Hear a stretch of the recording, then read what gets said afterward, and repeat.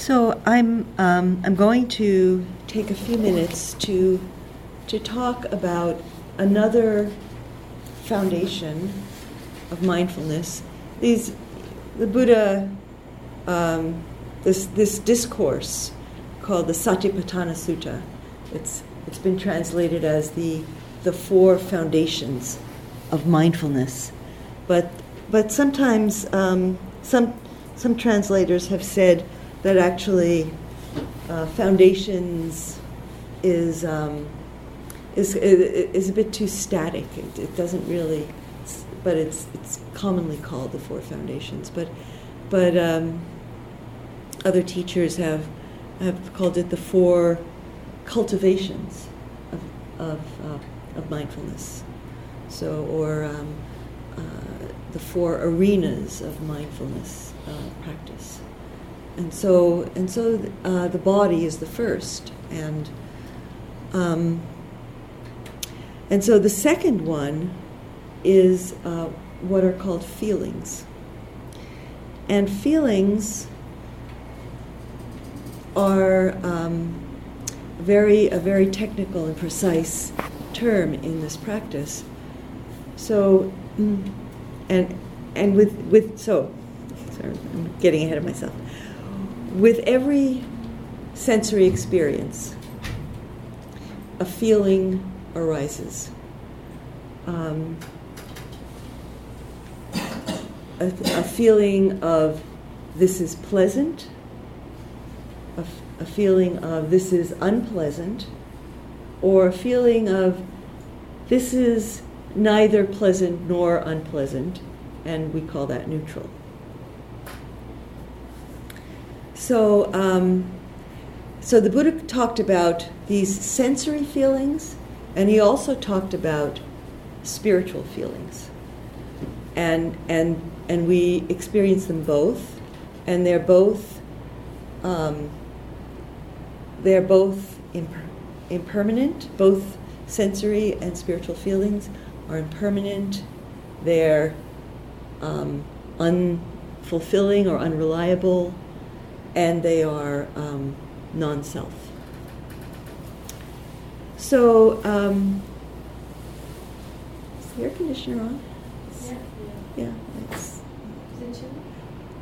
Yeah, I'm suddenly, I don't know if the air is changing or something, but it's suddenly, I'm feeling cold. Is anybody else? Mm-hmm.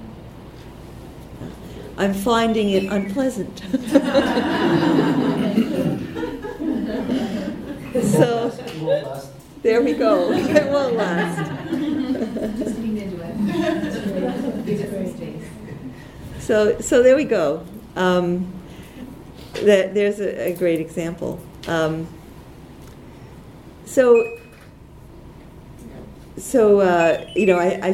said on the first, I think I said on the first night or on the first morning that like the room temperature is one of the things where you really see how it's so individual. It's not intrinsic to the conditions themselves. So maybe some of you might have been finding, the room is just finally the perfect temperature. and then Daryl says, turn the air conditioner off. So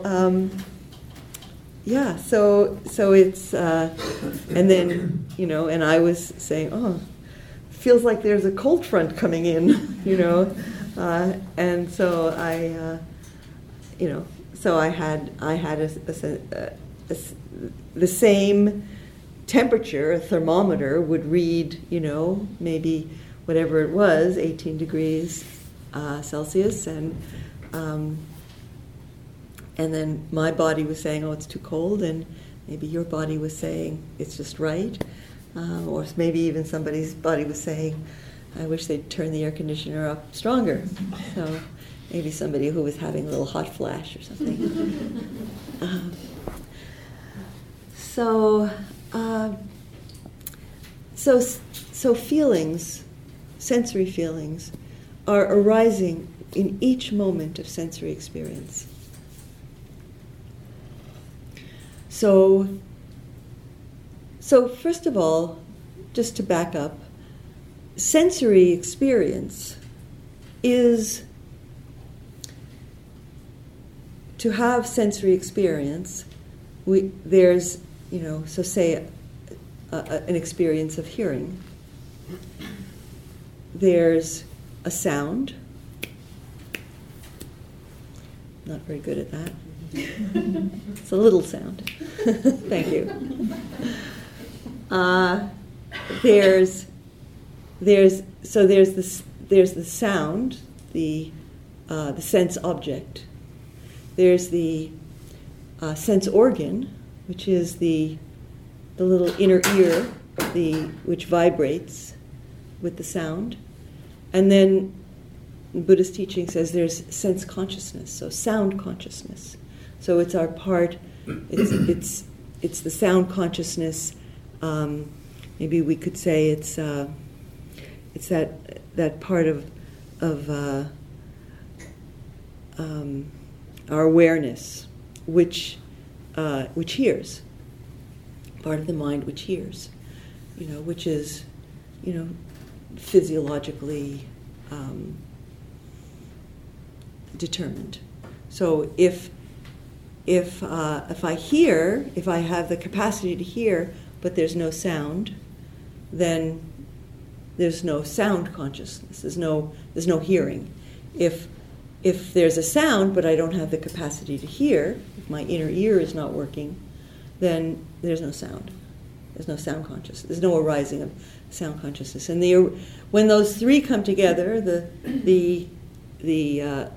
sound object, the sense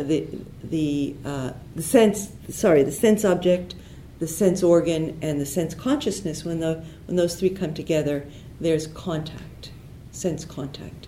And when there is sense contact, there's a feeling that arises, that co-arises with that. So, and that's the pleasant, unpleasant, or neutral. So, I'd just like to give you a little opportunity to try to home in on what is feeling, or sometimes it's called feeling tone. The Pali word is Vedana. So feeling tone, and I like to call it feeling tone because it kind of eases the confusion with emotions. So just close your eyes for a moment, if you would, and imagine that you're someplace really beautiful, that you perhaps a place that you love to be. So there is the seeing in your mind of that place, and there's also a feeling tone of pleasant. Can everybody connect with that? That there's the place, which is maybe a visual experience of seeing it, but there's also a feeling tone. Can you kind of get that? Anybody have trouble getting that?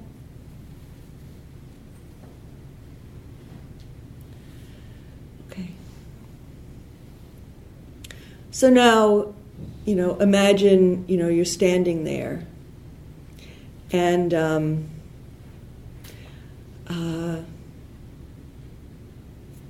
of a sudden, a bird flies over, and suddenly you're covered with bird poo. So there's a feeling tone. Unpleasant. I think everybody. I was trying to think of an example that most people would find unpleasant. There's a feeling tone. Unpleasant. So, and probably very quickly in that feeling tone, there would be a reactivity around it of not wanting it, wanting to get rid of it, right? So, but the feeling, if you can isolate the feeling tone before you react to it, and just isolate that feeling tone, it's unpleasant. So open your eyes,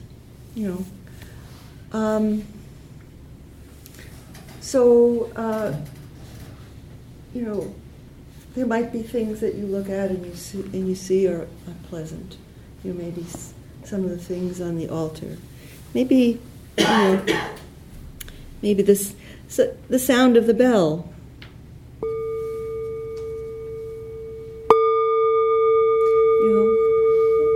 Most people would find that pleasant, but can you imagine a situation in which you would find it unpleasant? Maybe you were in the middle of a samadhi, this wonderful deep meditation, and then the bell rang.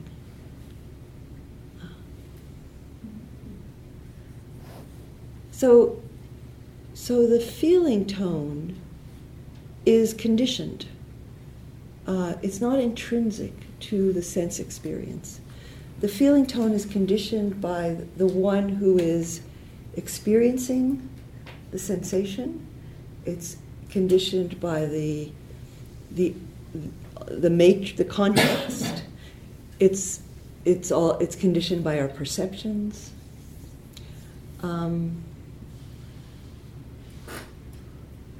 So I've talked about pleasant and unpleasant and neutral.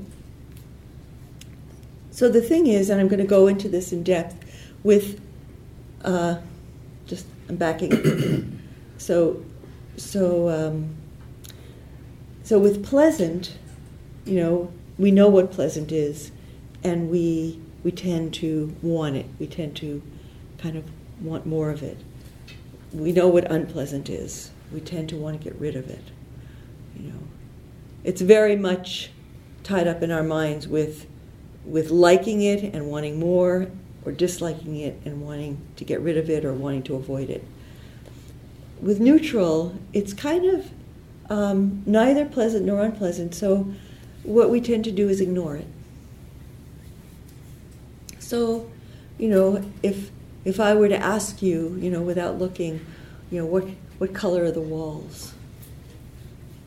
They're kind of neutral. You might, like if we weren't in the room, you might say, I don't know, are they white? Are they gray? Are they beige? What are they? I'm not sure. So when things are neutral, we don't like them or not like them. We tend to ignore them. And actually a lot of our life is neutral. So there's a lot we're ignoring.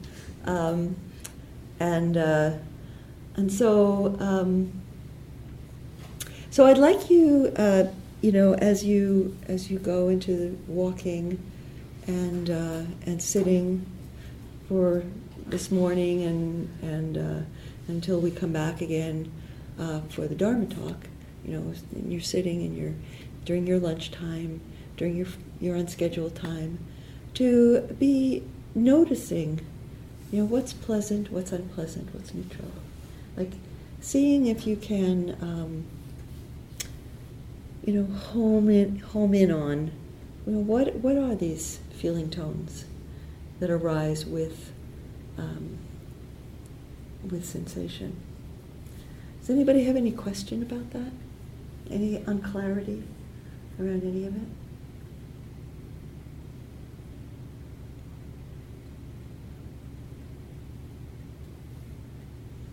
Anybody have any trouble finding these? Okay, that's good. So, you might notice that as you're kind of bringing mindfulness to the flow of Vedana, that you habitually tend to notice what's pleasant and overlook what's unpleasant. Or you might notice that you habitually tend to notice what's unpleasant and overlook what's pleasant. So that's interesting. Yeah. Okay, so work with that.